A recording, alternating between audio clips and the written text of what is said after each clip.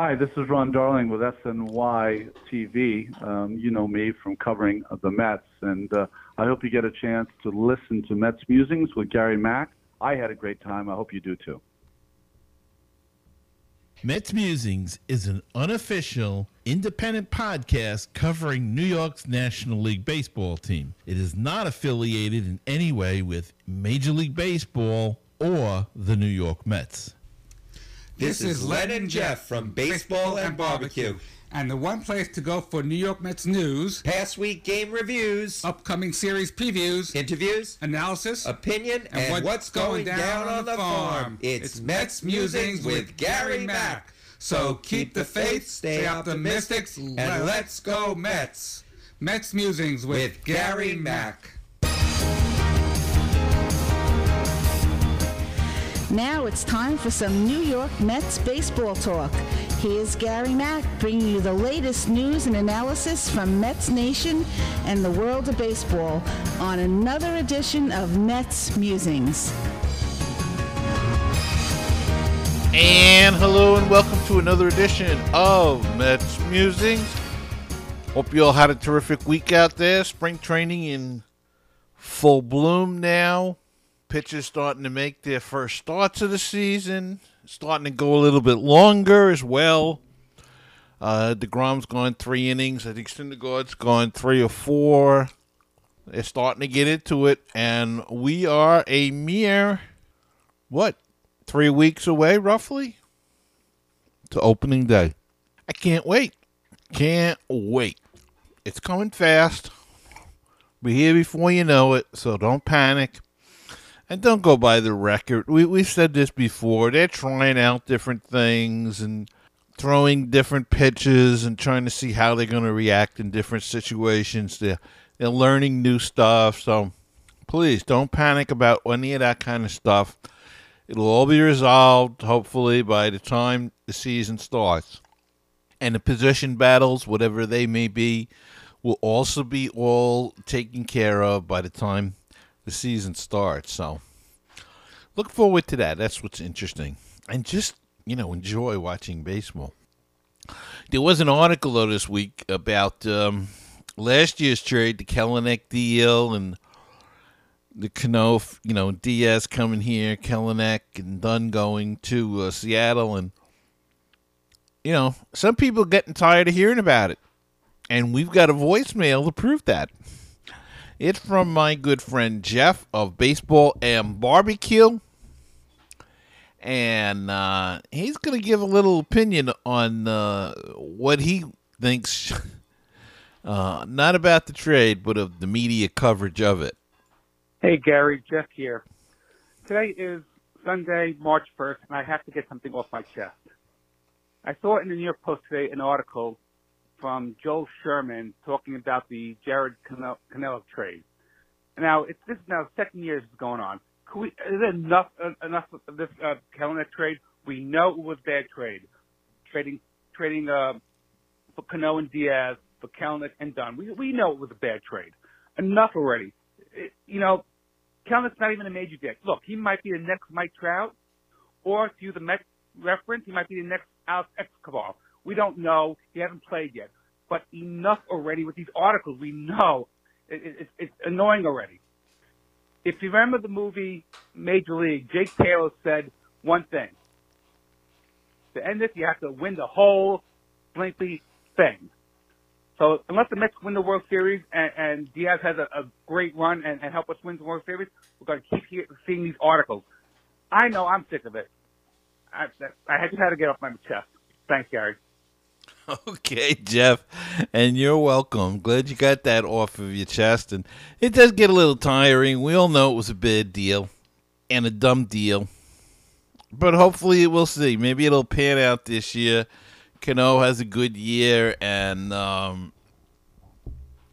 Diaz especially. If he has a good year, then all will be forgotten. And, there'll only be a few of us that remember that Kelenic was a Met at one point in time, but it certainly was one of the worst deals in Mets history, as I've said. I've said it numerous times. I think it's the worst deal, but we'll see what happens as time goes by. Not going to talk too much about the Mets because I got a terrific guest coming on in just a few minutes, and him and I are going to discuss all about the Mets and what's coming up in the season and all of that. So we're going to take a quick break here and come back right after this. Looking for great Cardinals talk? Then check out Conversations with C70. My name's Daniel Shoptaw, and I talk with some of the great bloggers on the internet today about their teams. It always comes back to the Cardinals. Find the latest episode on my website, www.cardinal70.com, or at baseballpodcast.net.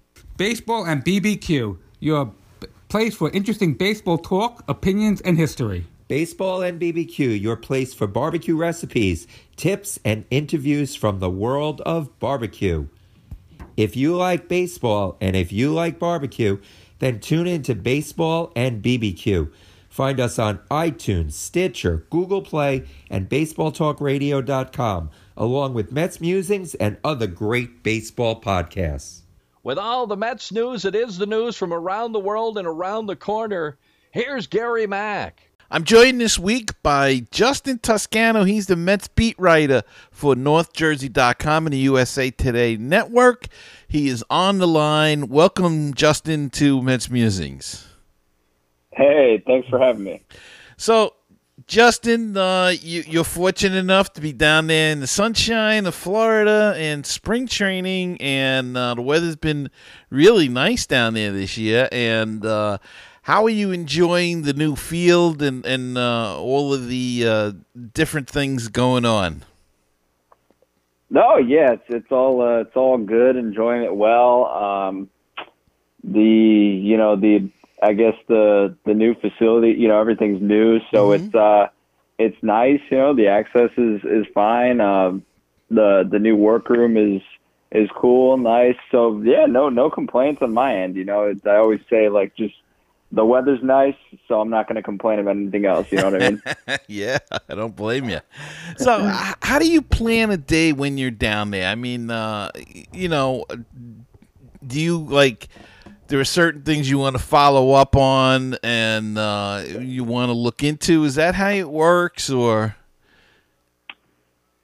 Yeah, so I keep a couple different banks of ideas, whether in my head or writing them down. So there are some days I know, most days I go in knowing what I'm going to do, for the day. Maybe it's Seth Lugo's throwing a simulated game or somebody, we know we're going to get an update on somebody. So most days I know what's going to come on that front, but then I also try to keep a bank of ideas in my head of off the wall stuff, whether it be feature stuff or just stuff that, other people wouldn't have or maybe wouldn't have thought about. So I try to keep those in my head too. And when we're in the clubhouse, try to go about executing them, whether it's because, sometimes you're not going to get, if you want to talk to Michael Conforto, sometimes Michael Conforto is going to be working the entire time the clubhouse is open. So it's maybe you're not going to get him. So I try to have a bunch of different ideas, about 5 or 6 that I want to get to. And it inevitably ends I'm always playing catch up on these ideas. So they're always, more pop into my head, and I write them down. I keep them in a note, in my phone, and then on a portfolio, I diagram them more on a portfolio folder, notepad, legal pad type thing. And so yeah, that's kind of what I do. So that helps me just remember all these things. I have so many ideas swirling through my head, and it gets hectic. So yeah, that's usually what I do. That's a long-winded way of No. That's it's very interesting. I'm a person that likes to I like the behind the scenes kind of stuff, and I think a lot of the listeners like that as well, and they don't really know. They think you go and you watch the ball game and everything, and then just the story writes itself. But it is a lot of work. It's a lot of pre-planning, and like you say, if you're planning to get Michael Conforto and you can't get him, you have to go to Plan B, and first off, you have to have a Plan B. And some instances you probably have to have a C, D, A, E, and F. So no, it's very interesting. Now, you did write an article the other day about J.D. Davis progressing, taking ground balls and whatnot. How is J.D. Davis in his recovery from this injury, his shoulder problem that he had? How's he doing at this point? So it seems like he's doing very well. I know there was, I do understand Mets fans and being a little cynical, and I get that. I know there's previous reason for that, so I'm not going to knock that. But I do think people were a little more downtrodden when it happened. And I know it looked bad, but he really, a couple days after it, I mean, he felt pretty well, and the soreness and the achiness wasn't really, no sharp shooting pains or anything like that. So I know people were worried that a couple days after he was only swinging with one arm, kind of had the bat in his right arm. And but to me, I think that was just a progression. And so now he's doing baseball activities. So really as good as you could have hoped, because the Mets, we're just going to reassess him in a week, which would have been, Wednesday, if you count, from the day he got the MRI. So yesterday, and so far he's doing well, doing baseball activities, and it doesn't, you never know with shoulders, and I get that, but it doesn't seem, he's never feared missing opening day, but, and talking to him, but, that's not just a positive cover, if that makes sense. I think he's well on his way to a full recovery, and really I understand the fan base's concern, because it did look bad when you dive diagonally like that, and you stay on the ground for some time, can hardly hold it up, but hey, it looks like it's all gonna be good. But right now, it's just baseball activities, and then kind of evaluating when he would be able to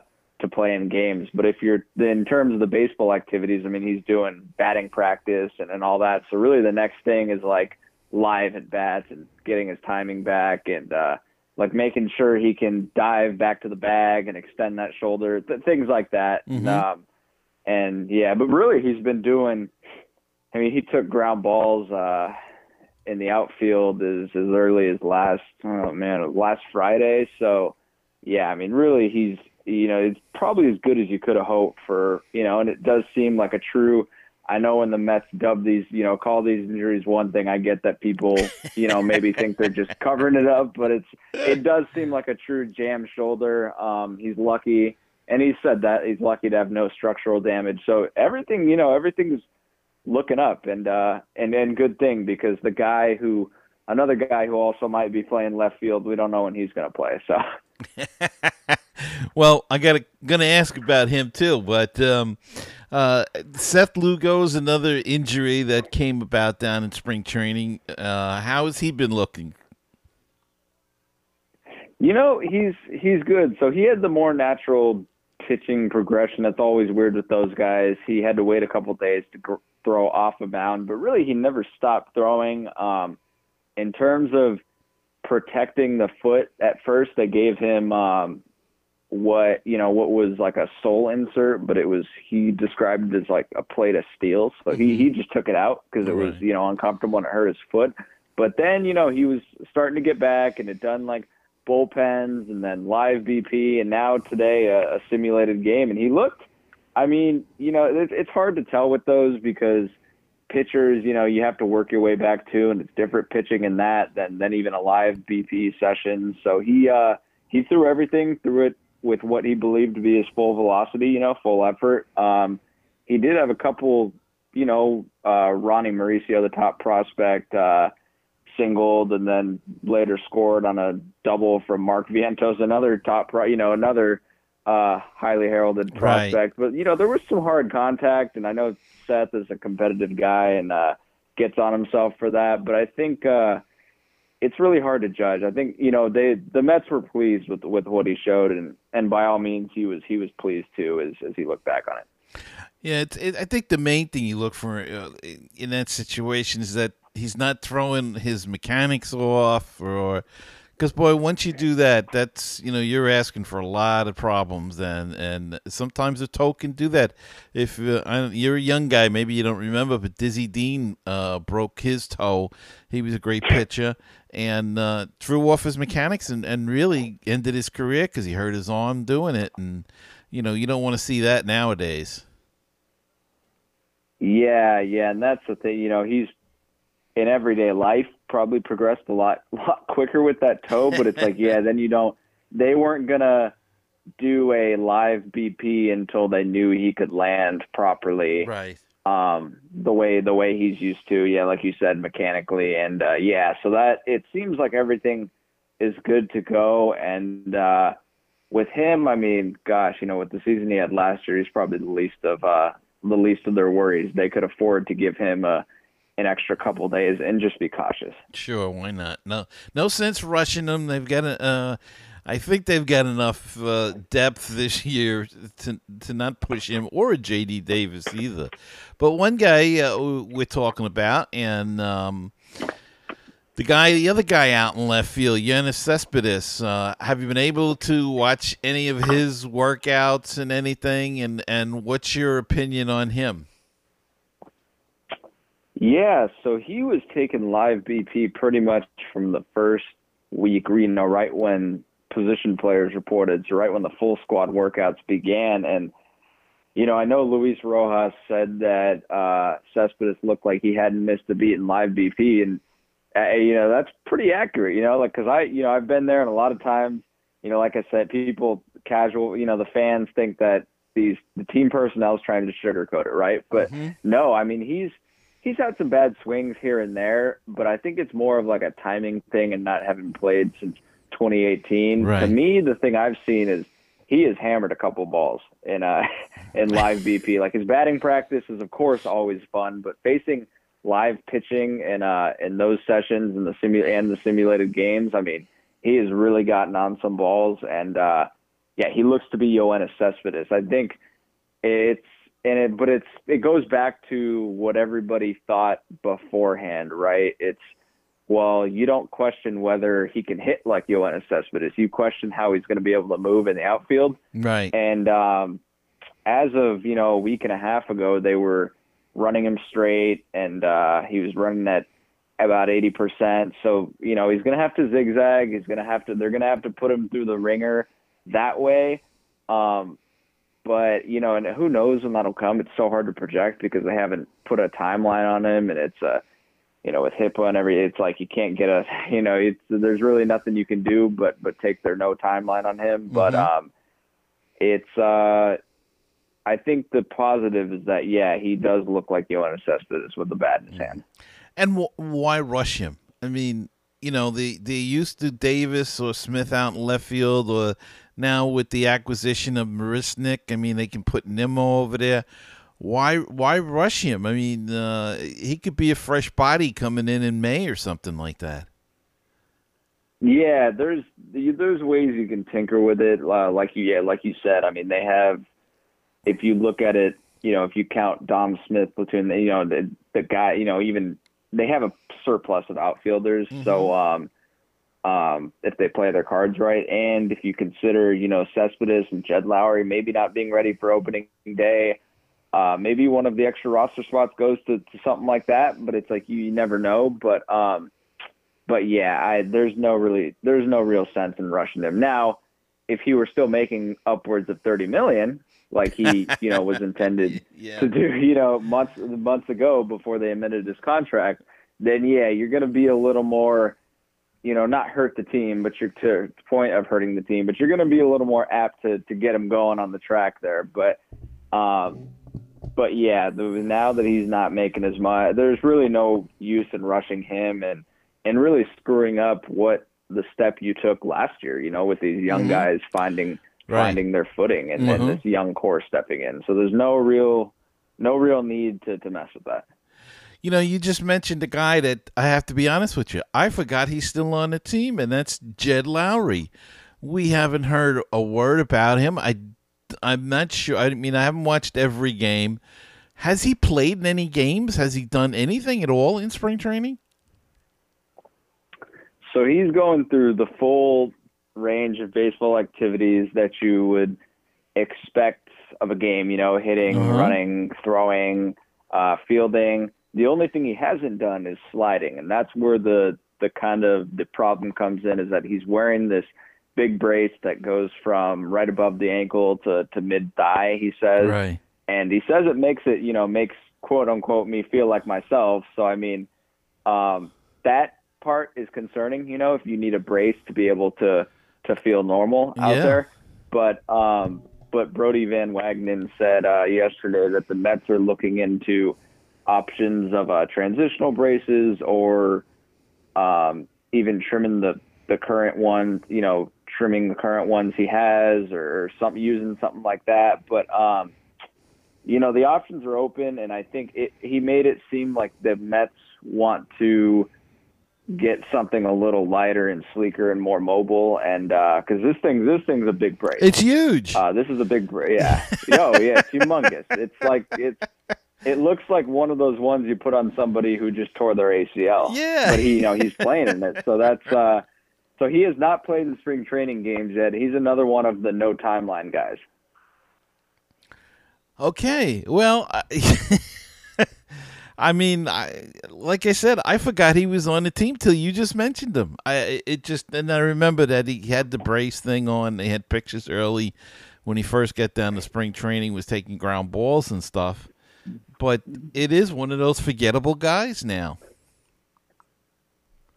Yeah, no, absolutely, and he's at the age, man, where I'm not going to say he's over there because when the Mets signed him, he had a lot to give, and that was a great signing for them. But man, he is at the age where you just wonder how long, if he's even going to be able to do it for this year, a contract year, or how long, in the future. And it's like you feel deep down. I know he gets a lot of ridicule, but deep down you feel bad for the guy. And that's, not a fun, whatever the injury is. He's been very vague about that, but that's not, I would imagine that's not a fun thing to deal with. You feel for him in that regard because of course he wants to play but I get it, man. Like Mets fan, yourself, you forget that he's even on the team, but he's making $20 million over 2 years, so it's like just really unfortunate. But I mean, the organization probably couldn't have foreseen this coming. Well, that's it. You never can really tell on an injury, and you just kind of hope. But when it's that age, you kind of, I don't know. I think you got to be a little bit more cautious, and not maybe not sign those guys. But again, it was a 2-year deal, nothing outrageous, and it's just not paying off. Well, Jacob deGrom was on television last week. He pitched. I think it was Sunday. He pitched. He gave his usual deGrom appearance. Is it boring watching him now? No, man. I mean, it's one of the it's such a treat. With sometimes you watch those games that are just very sloppy, but every time deGrom's out there, it's like it's like art, It's like close as you can get to poetry in baseball. It's the way he holds runners, but just the way he sets up and his routine and like his wind up, and his stuff is just like you see these bad swings, with guys, and then you hear from him after the game, and it's he's like, I didn't have it tonight, but then he went 7 and gave up a run, Right. It's like, and it's just like it's these days. It never gets boring because these days you just don't see that at all. And he finishes the season on 23 scoreless innings, I think. And it's just last year. And you wonder how he continues to do it at such a high level. In 2018, he put up one of the best Cy Young seasons ever, then managed to make something comparable in 2019, even though he had all those bad starts in April and May. For him, that seemed like 2 horrible months, but for somebody else, probably would have been a little more normal. Right. Would have been average. Yeah, exactly. And of course, Noah Syndergaard, he's a tough guy to really get a grip on. I mean, he looks good in inning and then bad in inning, and then it's like last year he was awesome one game pitcher, one hitter, and then the next game he's given up 3 homers in the first inning. How's he been looking? It's hard to say now. I mean, because obviously he's working on different stuff, but how's he look physically and everything like that? Physically, I don't think you'll ever hear a complaint. Noah Syndergaard, but he's working on controlling the running game, getting quicker, being quicker to home plate. But yeah, he's a hard one to pin, especially in spring training, because he gave up a homer the other day and another run, but then again he struck out 5 guys, over 3 innings. So you're thinking to yourself, like, how do you evaluate an outing like that? Gosh, so yeah, you're right. Like, I don't know exactly what to expect from him this year. He has all the talent in the world, but last year it was like, first it was, it was cold outside, tough to grip the ball, and then in Kansas City, it was, it's humid outside, tough to grip the ball again. Right. And then he had that the leaked meeting, about his numbers with Wilson Ramos, and it's just like, you never know what you're gonna get. And I'm not calling that all like his fault, but it's just it's tough to pin. But I mean, in his corner, he's got all the talent in the world, and he's got great stuff. He's a hard throwing guy. I mean, he's like, geez, he lights up the radar gun. So he's always got a chance, like, to throw a one hitter every now and then. I mean, he's just that good. But it's just like, I don't know. You wonder with a guy what prevents them from being able to string it together for more than a start or two. And I don't know what that is for him. Right. It's almost like, is it in his head? Is it just? I mean, it's not physical. Let's, he's always in great shape. He looks terrific, but it's just, I don't know. I think last year, part of it may have been he let the Ramos thing get into his head, and sometimes that's a bad thing if you're a pitcher, Yeah, and it's like, you never know what to credit those struggles to, but it's like, it's hard to say whether it's even in his head, because it's like, I don't pitch at the big league level. How would I know? You know what I mean? I don't know his life past, baseball. So it's like, it's hard for me.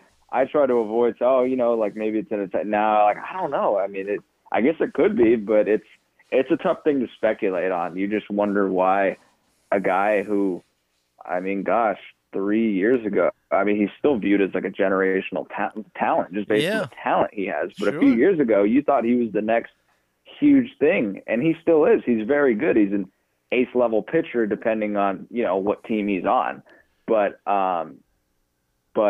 yeah, it's like, man, it's just, and then there's the other part where maybe he doesn't get enough credit because Jacob deGrom pitches the day before him. You know what I mean? I don't know. I mean, could be. Maybe that's part of it.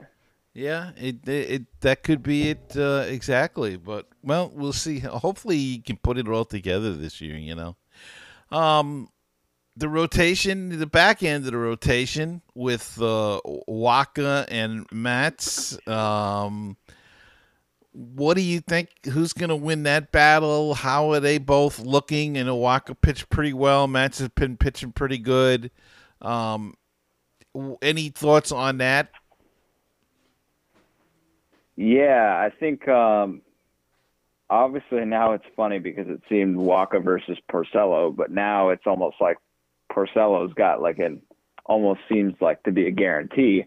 But Matz, and I'm not sure. It's tough because he was told he was a starter. Porcello was told he was a starter. Wacha was told he was a starter. Unless they're cooking up something. I know I saw that New York Post report about maybe an opener, like maybe doing it based on matchup. And I don't like either of those ideas with pitchers as talented as they have.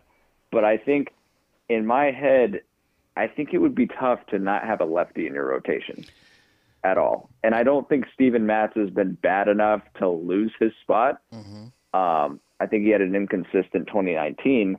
But do I think he's ruined? Not by any stretch. Then again, I don't think Michael Wacha could be making much of a better case for, he's pitched well. So, I mean, it's just going to be, you could always have, like, gosh, a guy like that, maybe you could have him come out of the bullpen as the eighth guy, and maybe he gives you length here and there when something blows up. And then you save him ready, kind of like a Walker Lockett type deal from last year, but a better version of that, because you need, inevitably, like, injuries happen. You're going to need that fill-in guy, but then it's just, I know guys don't like to be told that and they want to be in the rotation, but it's just like, you would think that whoever is the odd man out of that rotation battle is going to have opportunity at some point.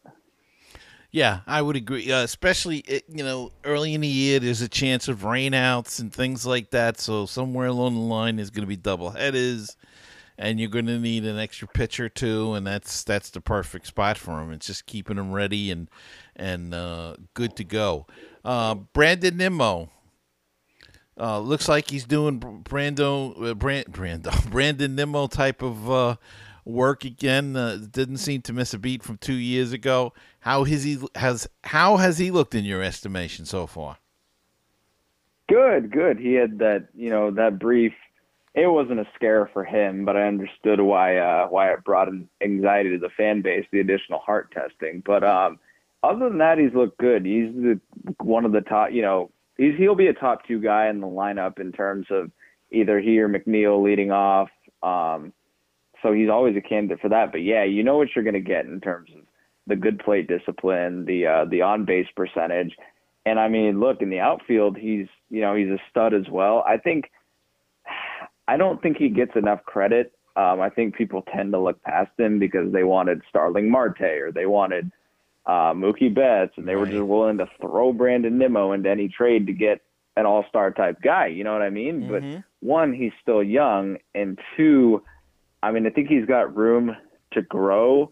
And I mean, look, it was as impressive as you'll ever see in terms of having not played much last season. Then he comes in September and has the type of month he has. Now It's only 1 month, but after a long layoff like that, I mean, I think he's really, really ready to go. Yeah, I always liked him. Even when the first time he came up towards the end of the year and he had a big month, and I forget what he hit, 240 or 270 or something like that. But it was just, what impressed me was that the ability to get on base, and he always seemed to be involved in a rally, either getting it started or being in the middle of it, getting a walk or a hit, and that always impressed me.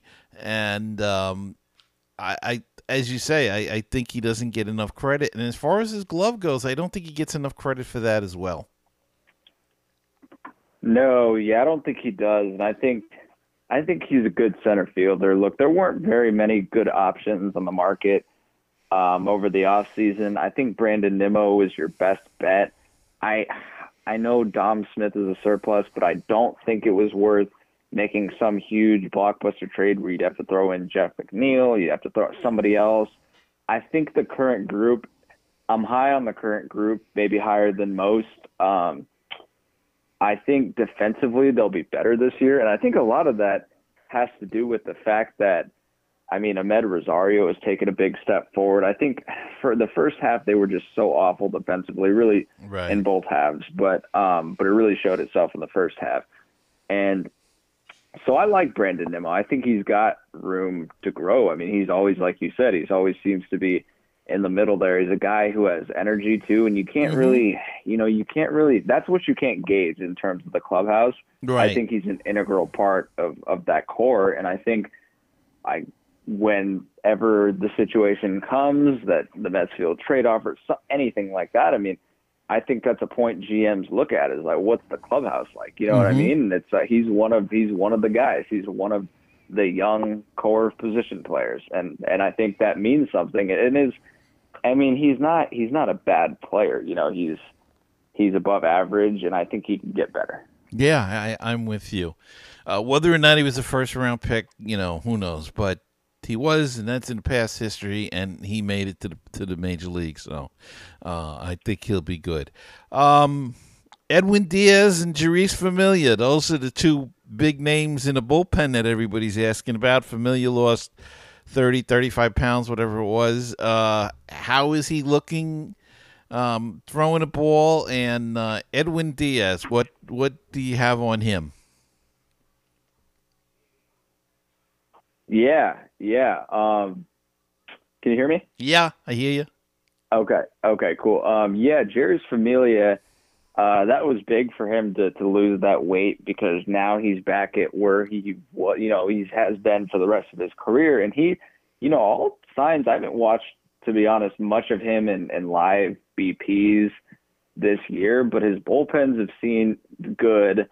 And he's had positive, reviews from everyone around him. And he's just trying to take the pressure off himself after a bad year, as is Edwin Diaz, who, I mean, Edwin Diaz, to his credit, has been honest about how the boos did get him last year and how it is tough to pitch in those and how he just has to let those go. And I think mechanically, Edwin's working on using that lower half and staying on top of his fastball and releasing at a different point, kind of trying to stay on top of it. But I think Jeremy Hefner, that has a lot to do with Jeremy Hefner and kind of the forward-thinking nature that he brings. Mm-hmm. But I think, you have a guy like Edwin Diaz. Last year was such an anomaly. You know what happens to guys where their careers just go off the rails and they're never the same. But Edwin Diaz, I think, has too much talent to be another one of those cases. You look at you don't do what he did, have a sub-2 ERA, for extended time without that talent. And I think he'll be fine this year. I know people are worried about him, but I think last year was a blip. Was tough, especially with the juiced baseballs. For guys who throw like Edwin, if you get a piece of it, it's going to go 400 feet. Right. But I think he'll be a lot better, especially because he's gotten time to get confidence back in that slider, and I think that's going to be good for him. I hope so. If he's good and Familia's good and Betances can come back, you're looking at one of the Justin Wilson's pitching well. It could be one of the best bullpens in baseball, and that's how bullpens are funny that way. They can be terrible one year and have virtually the same, people in there the next year and be awesome. So let's hope they can put it together. That would be a good year for us then.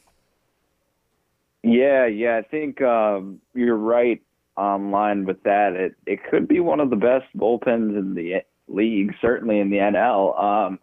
Betances, I think he'll, look, I don't think he had those injuries and he missed a lot of time, but those aren't injuries that ruin your career. So I think he'll be what Dellin Betances has been for his entire career. It'll take him a bit to knock the rust out, but he's going to be good. And I think, if the key is if Edwin Diaz and Jerry's Familia perform, I think you've got a really good group because there are going to be struggles, but the problem last year was that when the struggles hit, Seth Lugo was the only one performing. Right. And when he struggled, the bullpen was shot. So, and like you said, you also have Justin Wilson. Brad Brock is a very solid addition that's back this year. That they re-signed for the next, this year in a player option. But I think I'm higher on the team than maybe most. I don't know what the people's personal predictions are, but I know a lot of people wanted them to add a lot this offseason, but I thought the current group, if you could add to the bullpen a little and replace Zach Wheeler somehow, I thought the current group is pretty good. I couldn't agree with you more. I didn't see any big deals out there that would have made sense. No big free agents. Would it have been nice to add Garrett Cole to this pitching staff? Sure. But, but other than realistic, that, right? Yeah. But, the only thing is if you could have got a Rendon, if you could have signed him or gotten Chris Bryant when they were talking about trades with him and it didn't cost you too much. That would be something I would have looked into. But other than what they did, I'm pretty happy with the team. I think they have a lot of young talent going forward. And speaking of young, we have a young manager that after the fiasco with Carlos Beltran and all of that, how has Rojas been in spring training? Does he look comfortable? Does he look like he's in control? What's your thoughts on that? Yeah. I think Luis Rojas has been very much composed. That's the word you always hear. That and calm, collected, cool, even keeled. Those buzzwords you hear about him are true. But he does have impressive command because he doesn't seem like a first-year guy figuring it out. You can tell that yes, he might be a first-time major league manager, but you can tell that he has had 8 years of managerial experience in the minors. And then if you see, a handful of years in the Dominican Winter League. And so he already looks like he knows what's going on. Look, this is a guy who spent his entire childhood, growing up in clubhouses and following his dad's lead, and now he's a baseball lifer. And I think that he certainly seems like that. And this team is not being run like, hey, we have a first-time manager, let's take the stress off of him. No, he's very much in control. And I think, I think from an in-game standpoint, nothing against Mickey Callaway aside, but from an in-game standpoint, from a leadership standpoint, from a spokesperson standpoint, I think the Mets have a really, really good one. And that's not to say that Beltran wouldn't have been good, but I think when you look at what you have in Luis Rojas, there was no reason to perhaps let the Beltran stuff fester. And as we've seen, throughout spring training, that story would have not died down. Right. Because this new stuff comes up almost every day on Houston, so they would have been all over him. Well, I think, like you said, Rojas has the experience, and it doesn't hurt that he was with the team last year, so he knows the guys. And he had some of the young guys who are really becoming the new leaders of this team now, the McNeils and Alonso. And he had some of those guys in the minors, so they're familiar with him, and I think that means a lot. Yeah, that's the big thing that you can't really understate, is that they know what to expect in him. They've said he's approachable, and that's a big thing because he didn't have these guys when they were major league players. He had them when they were minor league players. In the minors, there's so much shuffle up and down that a lot of times managers can't. It's hard for them to establish these relationships with players, and it's tough to win. Like Pete Alonso said it a lot. Like, it's harder to win in the minors than it is in the majors. Yeah. Because as a manager, you're dealing with so many different pieces every week that, you don't, it's hard to win. And he won a championship with, in 2013 in the minor league system. Mm-hmm. And I think, that he's got the respect of players, and not to say Mickey Callaway didn't, because in my humble opinion, you don't make a run like that over the second half if you hate your manager. Right. If you hate coming to work like that doesn't happen. But so nothing against Mickey Callaway, but I think Luis Rojas, he's got the respect of his players, a couple of which, reached out to the baseball ops team when the opening was vacant again, when the job was vacant again. And that's a big thing. It translates to the field.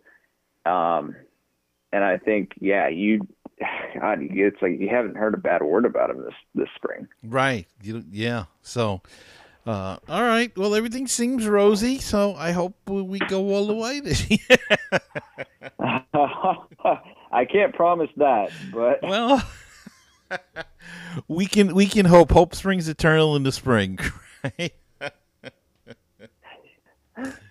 Well, yeah, everybody. This is the time of year where everybody's going to make a run at a title, right? Right. Everybody's tied for first. Exactly. Yeah, exactly. Nobody's lost it. Everybody's undefeated. There you go. Well, Justin, I want to thank you so much for taking the time to come on this evening, and I hope we can talk again during the season as well. Cool. Yeah, for sure. Thanks for having me. It was great. All right. And I'll be back right after this. Hey, baseball fans and book fans as well. This is Frank Nappi, author of the Legend of Mickey Tussler series, inviting all of you to learn more about my protagonist, Mickey Tussler, an incredible pitching prodigy who has autism. Follow Mickey's journey as he captures the hearts of fans everywhere with his blazing fastball and indomitable spirit.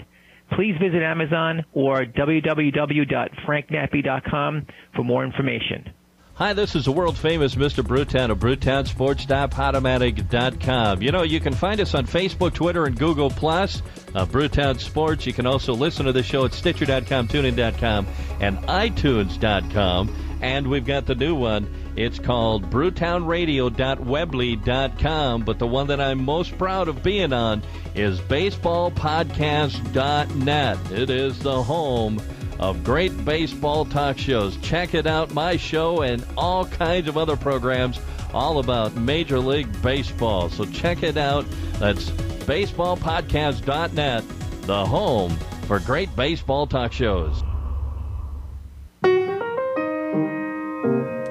516-619-6341. That is the comment voicemail hotline if you'd like to be a part of the show, and drop us a line, leave us a comment or a voicemail, question, anything at all. Call that number, 516-619-6341, or go to metsmusings.com and click on that widget in the middle of the screen, and that's a speak pipe, and you can leave a voicemail right through your computer through your computer's microphone. Or if you prefer to do things the old-fashioned way, send us an email at metsmusings@gmail.com. The Facebook page is facebook.com/groups/metsmusings, and the Twitter handle is at metsmusings1.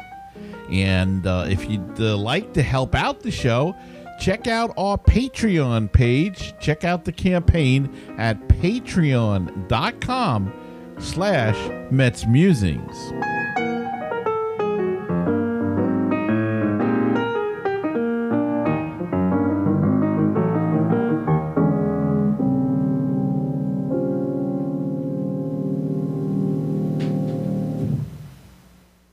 Ron Swoboda of the 69 New York Mets, and you're listening to Mets Musings with Gary Mack. And thank you, Ron, and it's time to go down on the farm. All right, the Mets farm system took hits last offseason and again during the 2019 season. When a bunch of highly rated prospects were traded away in deals, seems like to be the theme of the day, for immediate fixes, but their farm system entering the 2020 season is in solid shape, according to Keith Law of The Athletic. Law, whose rankings of all 30 MLB farm systems were released on Monday, ranked the Mets number 16 overall, noting that despite the trades of so many of their top prospects, the Mets' recent drafts and international signings, with many of those signings producing right away after coming stateside, have kept the system afloat. So they're in the middle of the pack, but not bad considering the trading away of some, for number one picks. We spoke about Kelenic and Dunn. Anthony Kay was traded. Still, the system is holding together. And that's because they held on to Jimenez and Mauricio and Brett Batty and some of the other younger guys. As we've said on this program before, the problem right now is that the farm system is stronger lower down. And there's not much up at the top. But you know what? They're going to come. They're going to come. Some of them are going to come faster than maybe you realized. And before you know it, they'll be at Citi Field. David Peterson's another one that's coming fast. Josh Wolf, Matthew Allen, those guys, they're all coming. So Kevin Smith is another guy. So lots of guys and lots of talent in the Mets farm system. So don't worry about it. All right, and that's going to wrap it up for this week's show. I hope you enjoyed it, and I want to thank my guest, Justin Toscano. Thanks so much for coming on this week, and I want to thank you all for listening, and don't forget to subscribe on Apple Podcasts, Google Play, CastBox, wherever you listen to the podcast. Just subscribe to the program. This way you'll never miss another edition, and it helps me grow the show and expand to new listeners. And remember, until next time, keep the faith, stay optimistic, and let's go Mets. And I'll see you next time on another edition of Mets Musings.